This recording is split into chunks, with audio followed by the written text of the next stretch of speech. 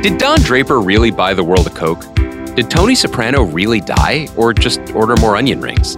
The finales of our favorite shows can make us argue, make us cry, and make us crazy. From Spotify and The Ringer, I'm Andy Greenwald, and this is Stick the Landing, a new podcast where we'll be telling the story of modern TV backwards, one fade out at a time. Find Stick the Landing on Wednesdays on the Prestige TV feed, on Spotify, or wherever you get your podcasts.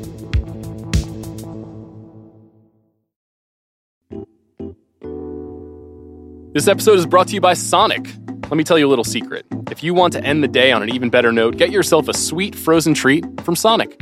Especially since right now at Sonic, you can get half-price shakes after 7 p.m. when you order online or in the app. That's creamy soft serve, hand-mixed with your favorite flavors for half the price in any size and flavor.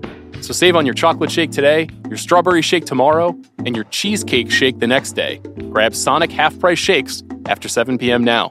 Exclusions apply. Available for a limited time only at participating Sonic drive-ins.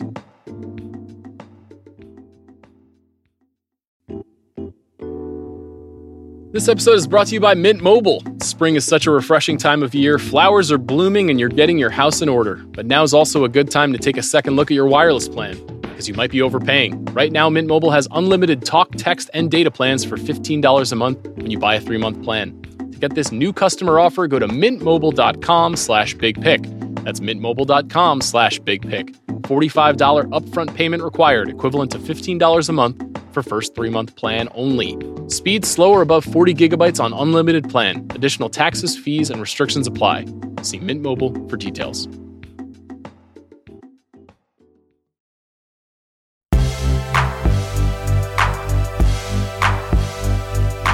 I'm Sean Fennessy, and this is The Big Picture, a conversation show about Oppenheimer. We are very blessed to be joined by 3 of the people responsible for the incredible work in the movie Oppenheimer: Hoytema, the cinematographer; Jennifer Lame, the editor; and Ludwig Göransson, the composer.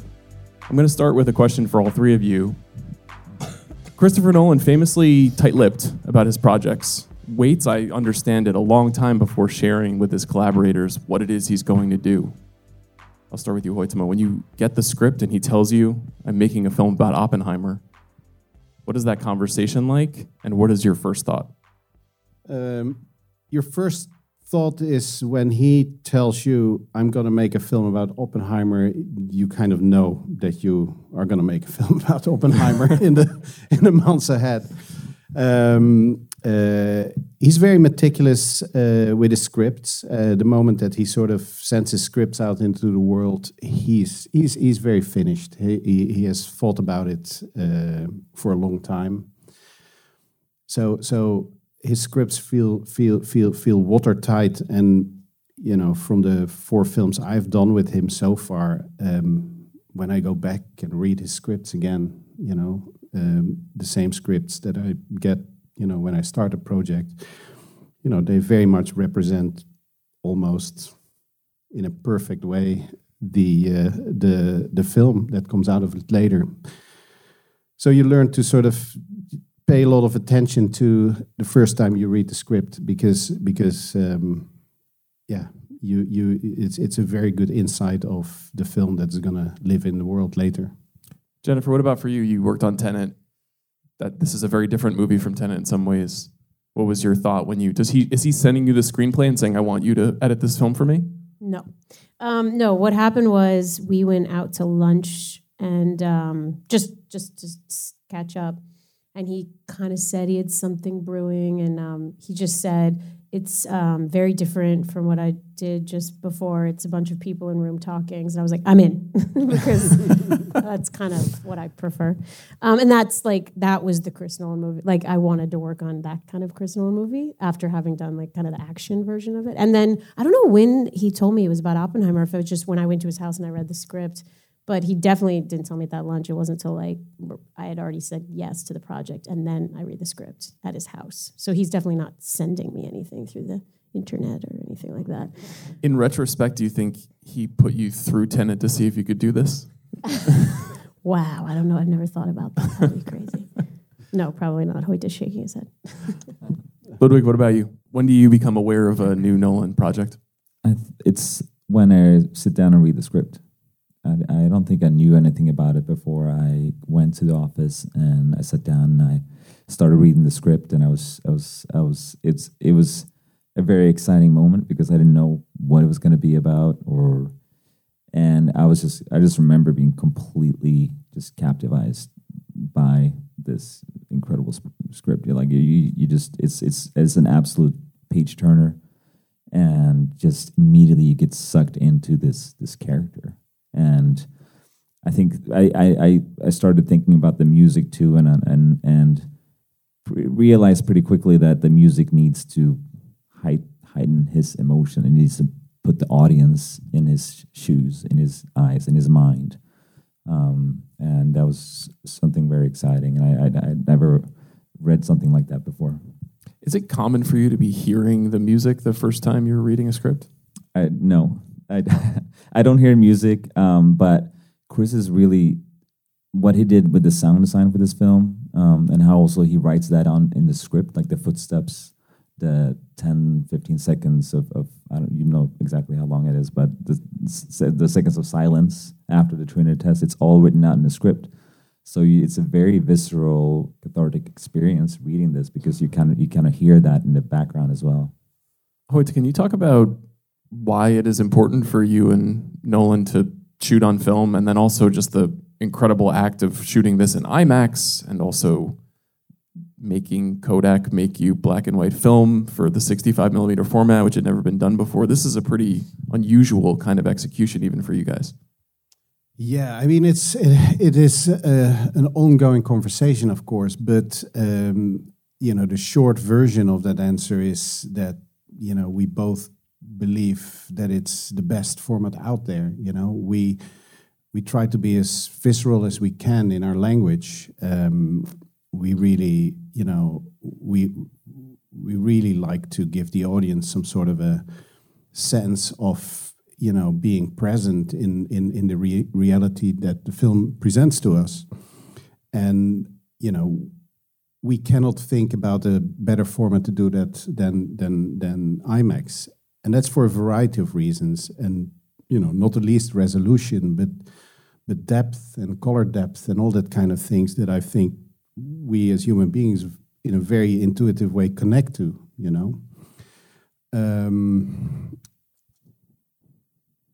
I mean, you could almost argue we always try to commit the scenes we do on the best or the best possible way that we know and that we feel. And it's only logic that we then end up in IMAX, and when it's not possible to shoot on IMAX, we resort back to System 65, and also the way we then post-produce it, the way we carry that on in post-production, the fact that we always make analog copies and, are so fanatic about people, go and see it in an analog movie theater, because if you shoot on a digital, on an analog format like this, every time you would, make a digital copy out of it, you would lose a huge amount of your original resolution.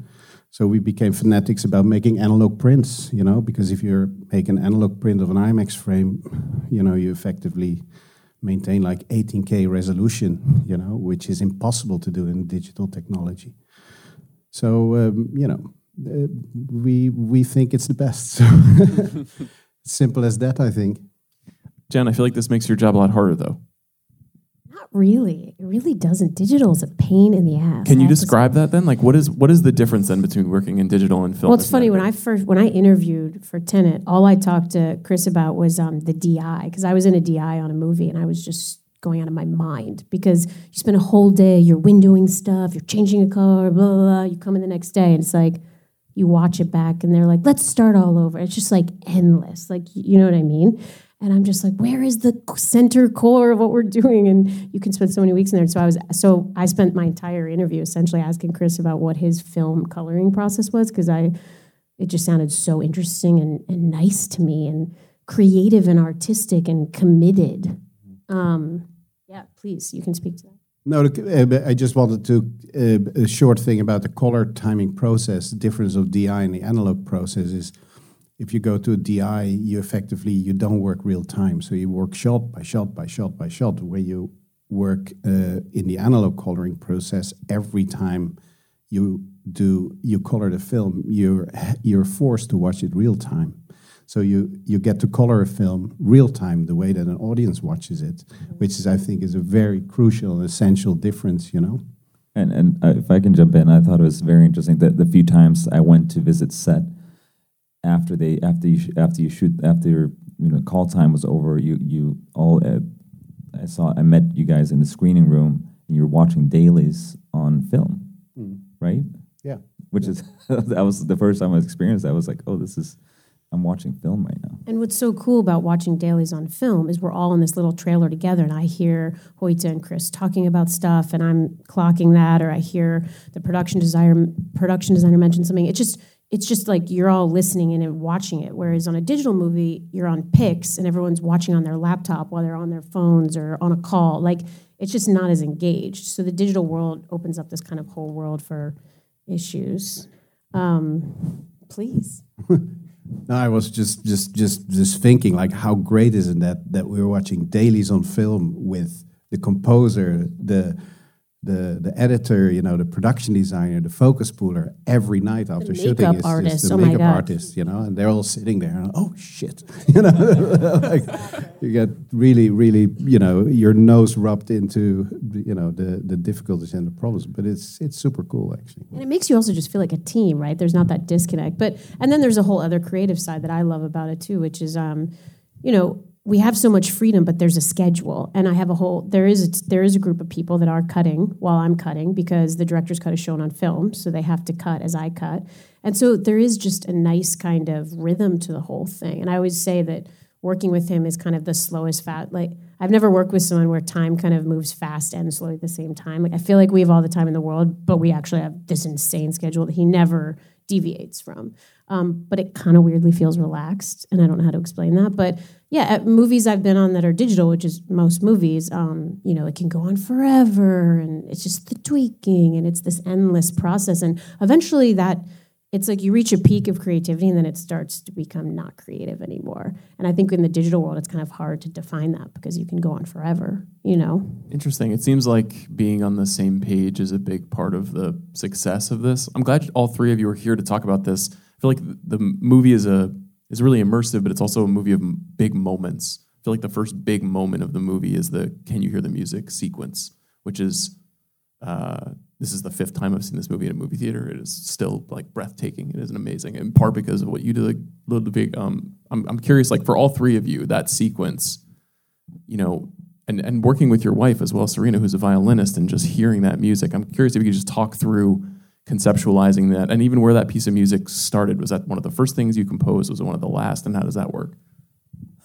Well, when I read the script and I came to that moment and reading that Oppenheimer is putting on a record of he's listening to the Rite of Spring, and I was like thinking, like, I was kind of bummed out with Chris. I was like, "You're really gonna put one of the best pieces of music ever written as a reference point in the movie?" Is like that. And I thought, I was like, "Oh, you're gonna use that piece of music?" Or like, but he was kind of just laughing at me. He was like, "Yeah, I put the bar pretty high." But that whole sequence, how that came about, was just also me being involved in, like, watching the dailies. I was also watching the dailies of the visual effects.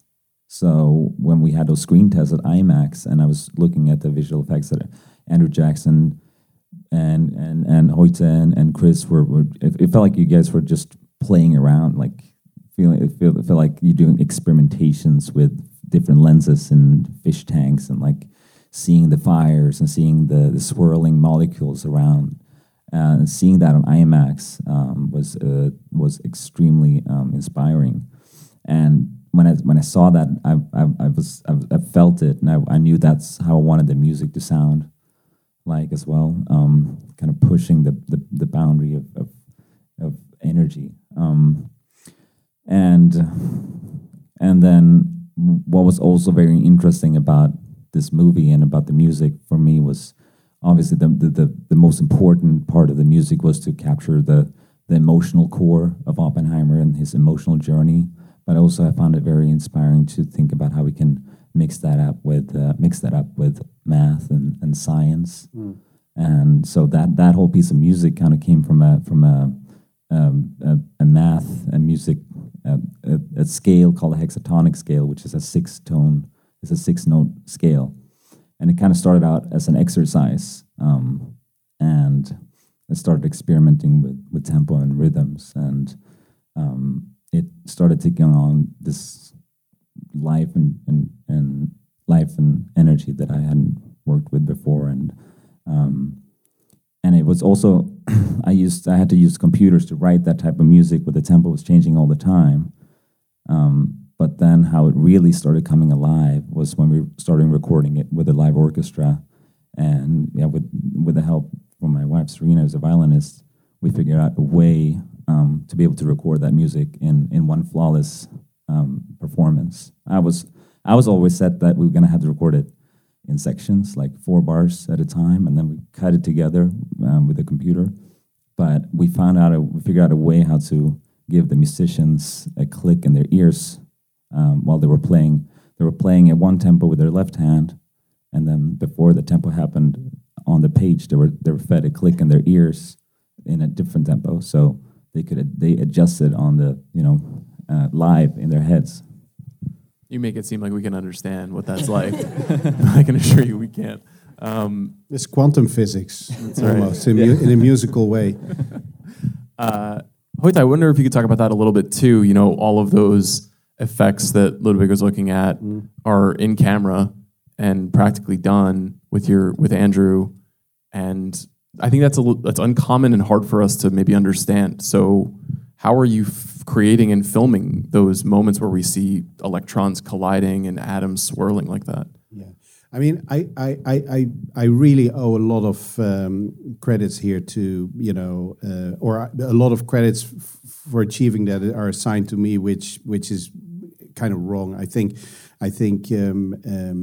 Andrew Jackson and Scott Fisher, they have constantly, simultaneously, when we were shooting, they have been working on these science projects, as we call them. So they were very often just on a set next to our set, working with tanks and with fire and ping pong balls and stuff. It was literally sort of an arts and crafts project, constantly, with glue and tape and electromotors and everything. So.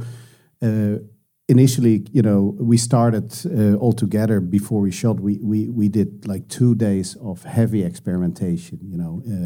We asked Panavision to build us some specific lenses for the IMAX camera that didn't exist, that we really felt we needed to achieve very specific things.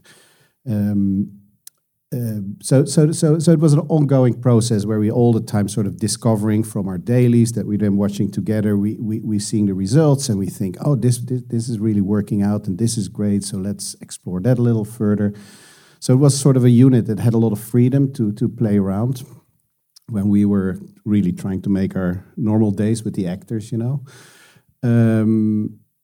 I think the base of it was that, this is a film about quantum physics, and quantum physics is such an abstract science, and especially for a normal, semi-intelligent person as myself, these are very abstract concepts. But it was also very important that, we at least attempted or tried to, connect to the audience in an intuitive way, so that on an intuitive level you kind of get an understanding of these very new concepts of quantum mechanics. And I think, coming back a little bit to music, that I think that was also something in music. You're kind of making, you're kind of making the score to quantum mechanics, which is a very complex concept, but in the end, you do your own version of it, and you kind of reach also within your own field a complexity that is interesting, and that gives you a feeling that you at least have some sort of understanding of that concept. Even more so than a typical narrative film, this movie has a lot of this montage and this kind of conceptualization of what's happening maybe in Oppenheimer's mind or the science that you're talking about, Hoyte. Jen, so when you have a sequence like this, is it in the script that it needs to be organized, that the moments are almost flashing in this way? Is that something that in talking with Christopher that you are landing on? Like, help us understand how a sequence like that comes together. Yeah, I do remember after I read the script, because a lot of it is in the script, just that he's having these images and stuff. I asked Chris, how are you going to achieve that? What are you doing with Andrew and Scott and all that stuff? And he said, yeah, we have all these ideas and we've been testing, we're going to shoot it, but I think a big way we're going to do it is editing. And I was like, oh, fuck. Because I literally read because Tenet with the backward stuff, I was like, oh, this is going to be so hard for me. But with this script, I was like, oh, there's the black and white and the IMAX, and that's all Hoyte. And I really was like, I'm just going to cut the people in rooms talking. And then so when he said that, I was like, damn it. So yeah, I think a lot of it, we had all these amazing images, but it was kind of like, how do you cut them together that they don't feel like what they are, or that people feel like what Oppenheimer's thinking about, which they can quickly become a bit silly if you hold on one for too long, or you don't want people to know what it is or be thinking about what is that. So yeah, we spent a lot of time watching, we would spend half days just watching hours of this stuff and chopping it together and experimenting. It was just a lot of experimenting and it was just kind of whatever gave us that feeling, because we had no idea. Did you have the music when you were doing that?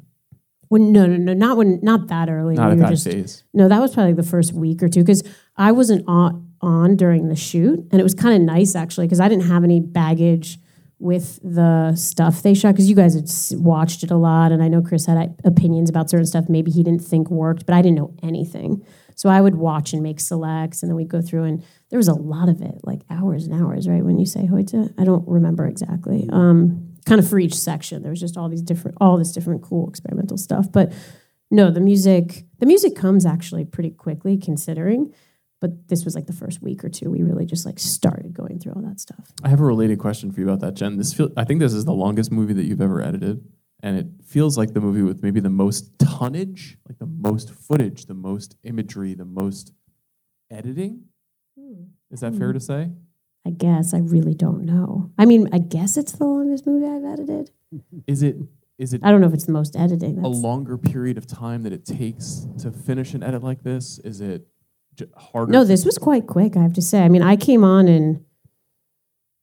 I came on in May. I don't remember. And we were kind of picture locked. Were we picture locked by the holidays? And when were we mixing? When we were on the stage? We started mixing in, I think, November. Yeah, I mean, we were picture locked kind of by the end of the year. And we were doing tweaks a little bit on the stage and stuff like that. But that's not long. So, no, it felt like it went quite quickly.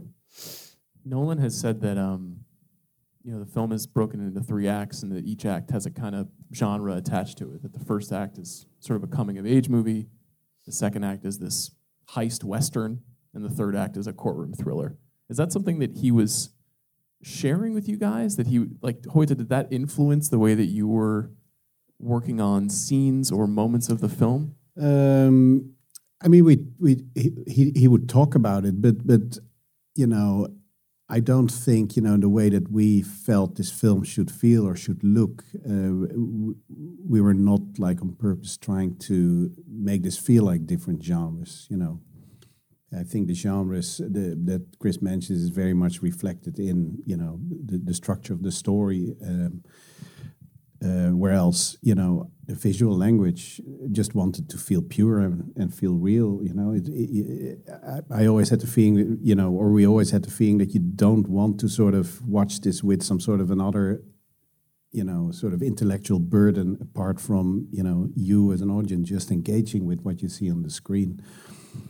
And so, no, we didn't try to make it feel or look like a genre piece in any way. Is that something you thought about, Ludwig? Did he say this is the heist part of the film? Because in fact, it does have that energy, even in the music when you're watching the movie, that you've shifted tones to a new kind of movie. Yeah, we do a lot of the music gets written, and a lot of the big themes and ideas and the sound world and the music world gets executed and written before Chris starts shooting the film. So and that's I love that process because I'm in with him in pre-production, and we meet up once a week, and I write music constantly, and then we listen to it together, and we talk about the details of melody or sounds or production, and that's how we create this DNA, the sound world of Oppenheimer. So, and he listens to that when he shoots the film, and then when Jen and Chris does the first cut, you have like 2 or 3 hours. Material. When I was saying with the experimentation, the music exists. He just doesn't let me hear it until a strategic time, because I don't think he wants, because it's way easier to cut to music. Like if I had Ludwig music to push play and look at, it's way easier. But I think he doesn't. So he tells us. So it's like 2 weeks in when we have to screen it, then he's like, "Here's all this music," and it's amazing. Yeah, but I just don't have access to it. That's it. Interesting. So it's easy to read the movie as a metaphor for filmmaking, and they've got all of these brilliant people who all come together for a short period of time to make this thing. But it also makes it seem like, the way that you're talking about it, like this is a perfectly executed machine. And I feel like filmmaking, there's experimentation, things don't work on set or even in the aftermath of what you're working on. Like when you were shooting the movie, was there anything that you would imagine you'd be able to achieve that you had to improvise or change or reimagine? It's very funny that we are the film, sort of the invention of like one of the most deciding piece of machinery in the history of mankind. That would be a metaphor for filmmaking. That's kind of it's easy for me to read it that way. Sorry, I lost. Is it a perfect machine? It's not, right? Filmmaking isn't a perfect machine, and yeah, this was definitely a film about a man trying to wrangle a lot of geniuses in the same space, trying to work on one common product. And in that way, of course, filmmaking is very, very similar, because you have a lot of people, and then you have to kind of all think along the same line, and you all have to be in support of each other, and you're all working on one sort of final goal. And I feel that very much. I feel very much with you guys as well, that, when we meet afterwards and we stand in the lobby of a screening and we all have this big movie out in the theater, and we're kind of without words, sort of feeling that we've done something nice. Right. It's very special. That's very humble about the biggest movie of the year. Oh yeah, but when I was working on it, I never foresaw this coming at all. Like, not in a million years. Did you? I mean, yeah, it didn't feel like we were working on a perfect machine that was going to put out a movie that made $900 and whatever million by any means. What I do like with Chris's films actually is that, because people always ask, how similar is the script to the final film and so on, but he always manages to pleasantly surprise somehow.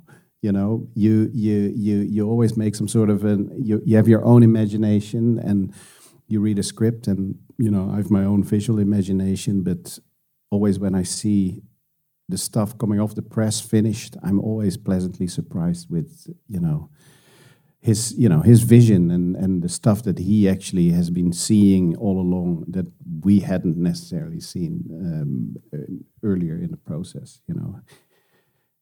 He's very open in the process, and we're all part of it, and we're all giving our bests. But there's also always a little bit left inside of him that does surprise, and that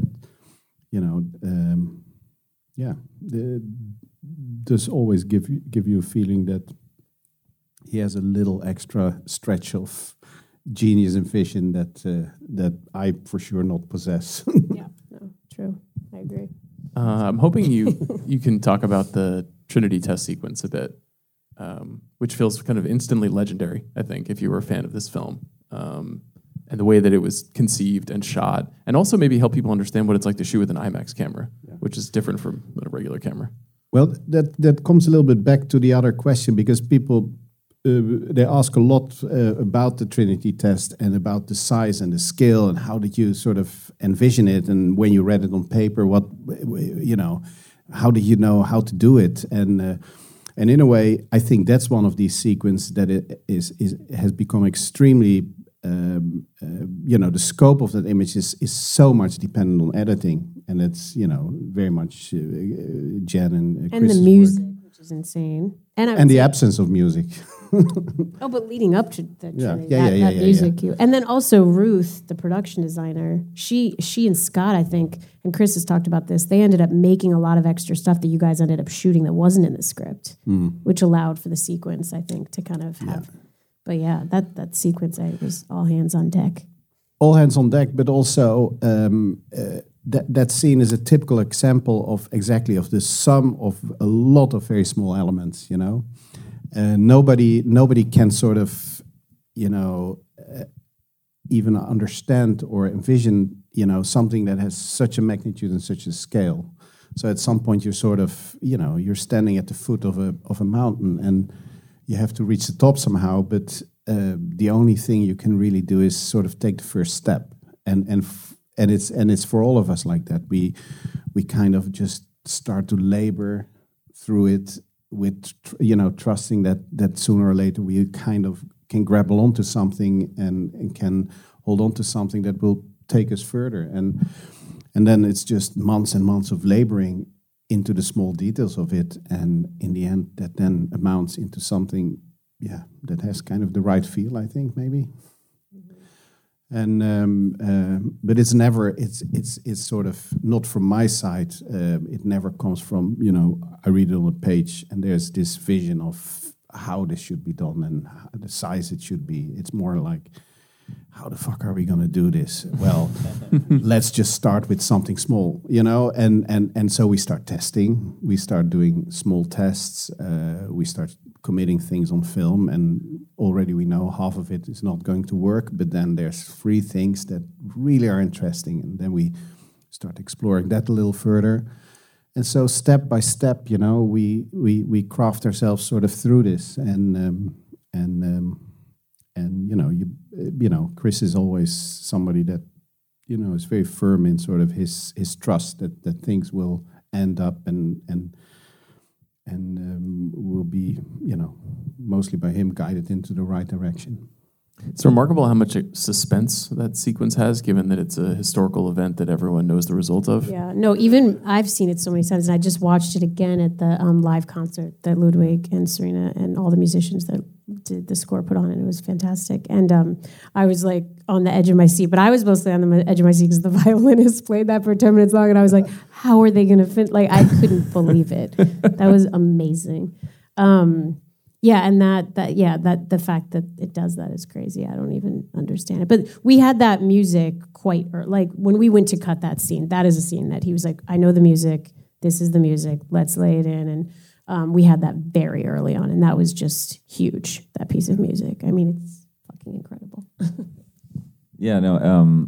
I think the way that Chris uses music in his storytelling is I think pretty unique,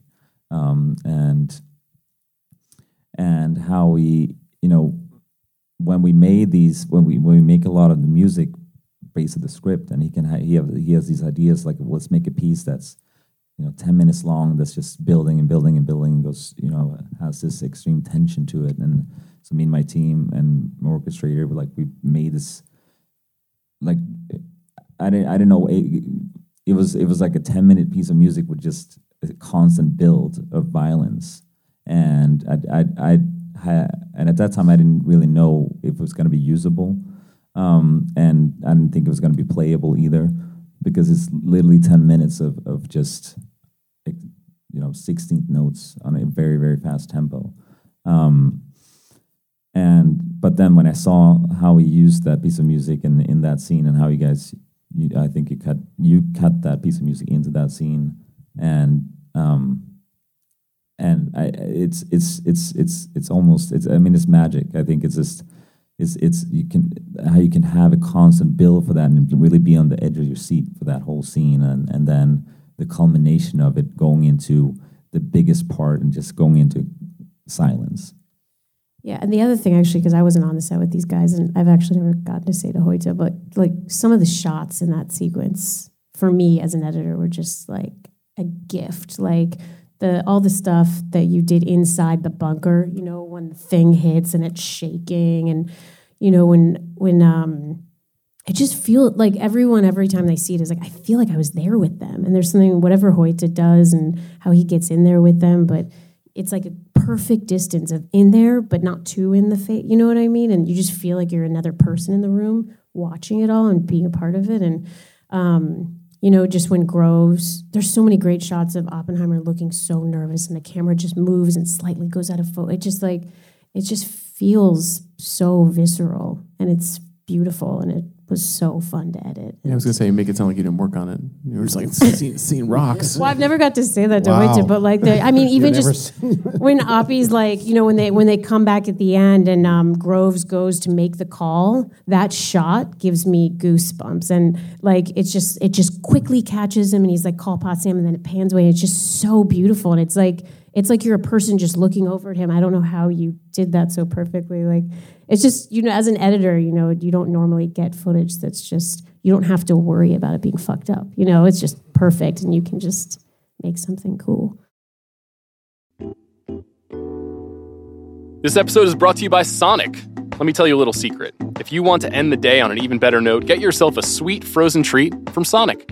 Especially since right now at Sonic, you can get half-price shakes after 7 p.m. when you order online or in the app. That's creamy soft serve, hand-mixed with your favorite flavors for half the price in any size and flavor.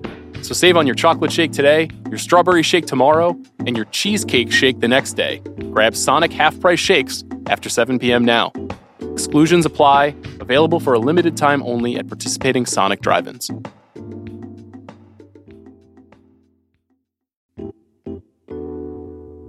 This episode is brought to you by Mint Mobile. Spring is such a refreshing time of year. Flowers are blooming and you're getting your house in order. But now's also a good time to take a second look at your wireless plan, because you might be overpaying. Right now, Mint Mobile has unlimited talk, text, and data plans for $15 a month when you buy a 3-month plan.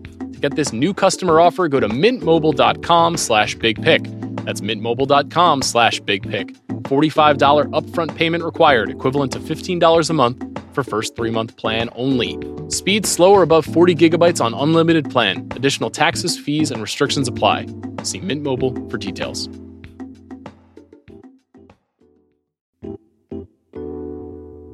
This episode is brought to you by Reese's Peanut Butter Cups. Okay, Sean, top 3 movie snacks of all time, go. All right, let me think. Popcorn? Obviously. Ice cream? That's 2. Oh, and Reese's Peanut Butter Cups, of course. Peanut butter and chocolate is a pretty perfect combination. Some may even say the ultimate movie snack. You can't argue with that. Find Reese's now at a store near you. Do you all have a favorite sequence that you did work on? Is there a moment maybe in production where you felt like, we are getting this? This is exactly how I want this to be. No, I don't. I don't have a favorite. No, I don't have a favorite sequence. But I do see a lot of, like, in the materials. I see a lot of moments that, you know, that were definitely magic in perspective. Like, for instance, the first black and white close up of Robert Downey. You know, it has taken us months to develop that black and white film, to manufacture the black and white film, and to re-engineer the cameras. You know, we had to build different gates for the cameras. You know, Panavision had re-engineered lenses. The lab had to totally change their whole workflow. You know, the only and the biggest analog lab in the world, I think. You know, and we shoot a very simple close-up of a Robert Downey Jr. You know, a hugely interesting face and an incredible actor. But getting those rushes back and seeing that then black and white projected on the screen is that's an incredible experience. You know. What about for you, Ludwig? Was there one sequence that you liked the best?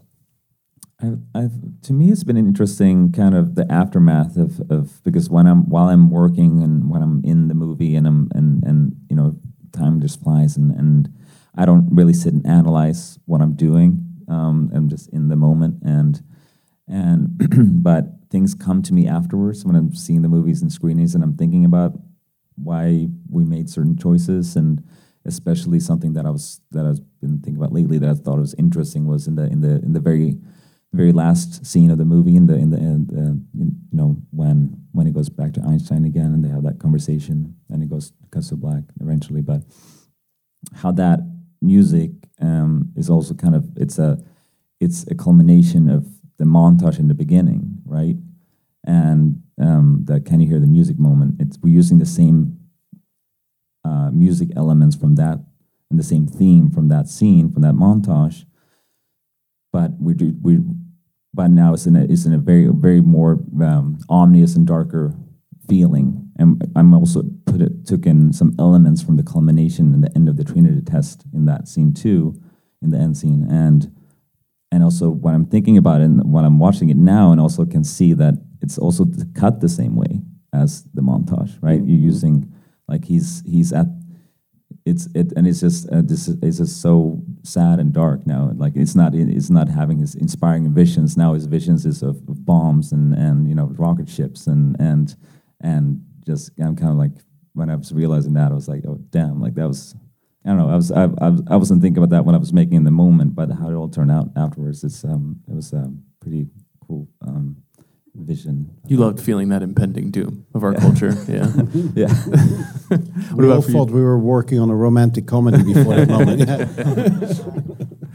What about for you, Jen? Is there a favorite segment that you liked working on, or anything? I mean, but were you thinking of that when you cut that last scene to kind of channel the montage too in that? From I don't know if it's anything we explicitly talked about, but I think it was kind of baked in there a little bit, essentially, like in the script, kind of. Yeah, totally. But hearing you talk about it, it's even more dark and disturbing. But yeah, I think when I was just putting the assembly together, I could say, because like Hoyte says, I can't really. I mean, the movie. I love every scene and have different relationships to each scene. But when I was just putting my assembly together, my favorite section was kind of the, and I had no idea it was going to be my favorite section, but the Casey, when Casey shows up. I think I love that part in the script because the script kind of takes a left turn, and I think it's so cool that Chris did that, and because everyone's waiting for the bomb, and he's like, no, we're going to go over here for a second and do this whole thing, and that scene I found when I was cutting is so funny because you're watching Oppenheimer kind of be an idiot, and it's so satisfying, and Cillian's performance is incredible, and Casey's so good, and I don't know who the other actor is, but he's incredible too. And so yeah, I just had a lot of fun cutting that scene. I was laughing out loud. It's funny that you say that though, because it reminds me a little bit of maybe something you did in Hereditary, because it's for like 30 seconds. It's a horror movie. I mean, you're not showing this man's face, and it feels so ominous and like something terrible is going to happen. Right. And then in the first screening I went to, people actually laughed when they saw Casey it's also Affleck. really funny when Matt Damon's like, I mean, I think that scene is so funny every time you got to Groves and he's like, you did what? This is a man who's killed communists. And then Casey's just sitting there and I'm not like, he has no idea. So I just had a lot of fun, maybe too much fun because I think that sequence was very long. Chris was like, what are you doing? And I also loved all the stuff around the table with the flowers in the black and white. When I was cutting my assembly, I had so much fun with that stuff. It's so beautifully shot. And again, it's one of those scenes where those scenes are really hard to shoot around a round table. I mean, I don't know, I'm not a DP, but I just assume they're not easy. And table scenes are just... So when someone shoots them really, really well, it makes my job just so fun because I don't have to worry like, oh, why didn't they shoot that shot? Why don't I have that guy's reaction? Like, I have everything. So it was just so fun to cut. So I spent a lot of time, probably too much time on those scenes too, just because I enjoyed cutting them. And I think the Truman scene I loved cutting. This is all just when I was at my assembly. Like, I actually didn't spend too much time on the Trinity sequence. I breezed right by it because I was like, we're going to do this and it's going to be great. And I'm sure Ludwig did some crazy music for it. But I had to get to the end of the movie before Chris came back. I only had 3 or 4 weeks. And I knew I had to watch all the footage. So, but he was like, that actually makes sense that you did that because this will be great. We don't need to worry about it. As we wrap up, I'm curious now, it's been 6 months since the movie came out and become such a big success and is being celebrated so much now. Just each one of you, why do you think it has resonated so much? What do you think it is that people are connecting to? Well, I think it's when the movie came out, I was in a small town in Sweden. I was on summer break and I was with my family and my kids in Sweden, And I booked a ticket at the local theaters, tiny little village, and it was packed. And the guy that presents the movie, when he presents his movie at this local theater, he always tells the audience about the premise and if he liked it or not. and Before the movie starts? Yeah. And also in like a very heavy like southern Swedish accent. And then he knew I was there, so he was also like telling them that the composer was there. But I was just so surprised that it was in that city, in that village, like people were just so excited to see this movie. And I think is the right time, the right moment, and people who are hungry to see something like this. And the format speaks for itself. All the IMAX screenings were just sold out, and people couldn't even get a seat. And I think the talk of the town, and like people saying that, like I couldn't even get seated for the next month. The word of mouth and the spectacle of seeing this on the screen and how it sounds, like the detail that Chris spends not just in the visuals, but also the details he spends in the mixing. And it's really like an event. It is like a concert. And I think people are just, maybe after the pandemic, people are just hungry for that again.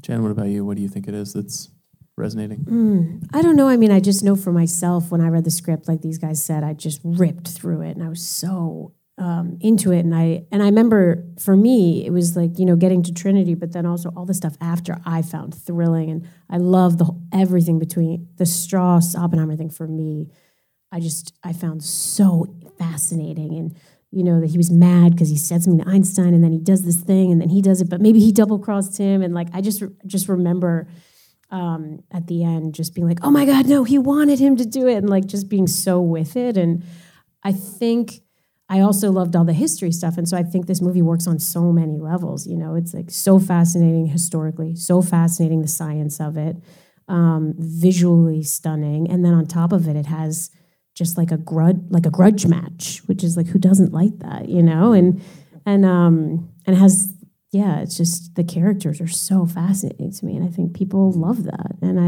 I think audiences around the world are smart, and this is a fun movie, and it made me so excited that people liked it as much as I liked it, but I didn't have any. I was shocked and really pleasantly surprised. Were you shocked, Hoyte? What do you think it is that's making it so big? Well, the ground material is huge. The story is big and is very important and meaningful, which automatically puts you in a position in which you're constantly very afraid that you will not do justice to the story with your own work. Now, and I can only speak for myself, I have given this film my everything. I don't think I have better in me than this. So the fact that it resonated was I was very happy about it, because if it wouldn't have resonated, I would have gone back home and cry up in a ball. I think but. And I speak now for myself, but if you allow me to speak for everybody, I think that, when I talked to the people in the crew, they all had very much this similar sort of vibe or emotion around it, And you could also see it during the day. Everybody was really giving their everything. And I'm talking about makeup, costume, when I looked at Jen, at Ludwig's work, at some point, karma should pay you there somewhat, So in that way, I'm surprised because it's a room about faces, or it's a film about faces, but I'm not surprised because there's just so much humanity and energy that went into it. So at some point, that stuff has to start resonating. What else will? We end every episode of this show by asking filmmakers what is the last great thing they have seen. You guys weren't seated for this, so you can't say Oppenheimer.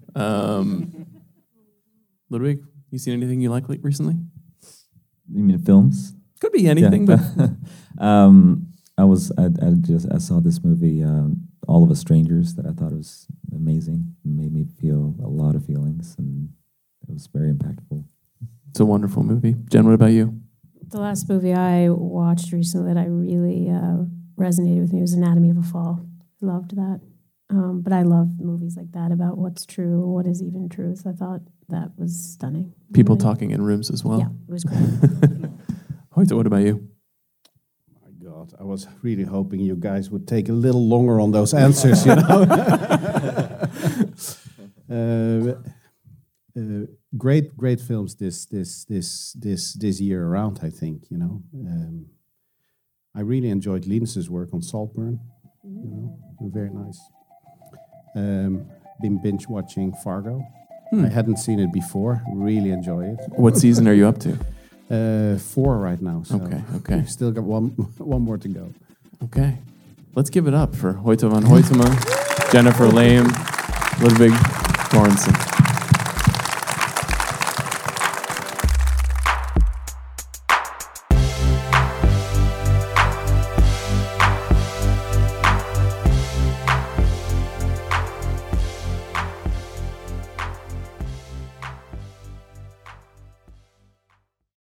This episode is brought to you by State Farm. You might say all kinds of stuff when things go wrong, but these are the words you really need to remember. Like a good neighbor, State Farm is there. They've got options to fit your unique insurance needs, meaning you can talk to your agent to choose the coverage you need, have coverage options to protect the things you value most, file a claim right on the State Farm mobile app, and even reach a real person when you need to talk to someone.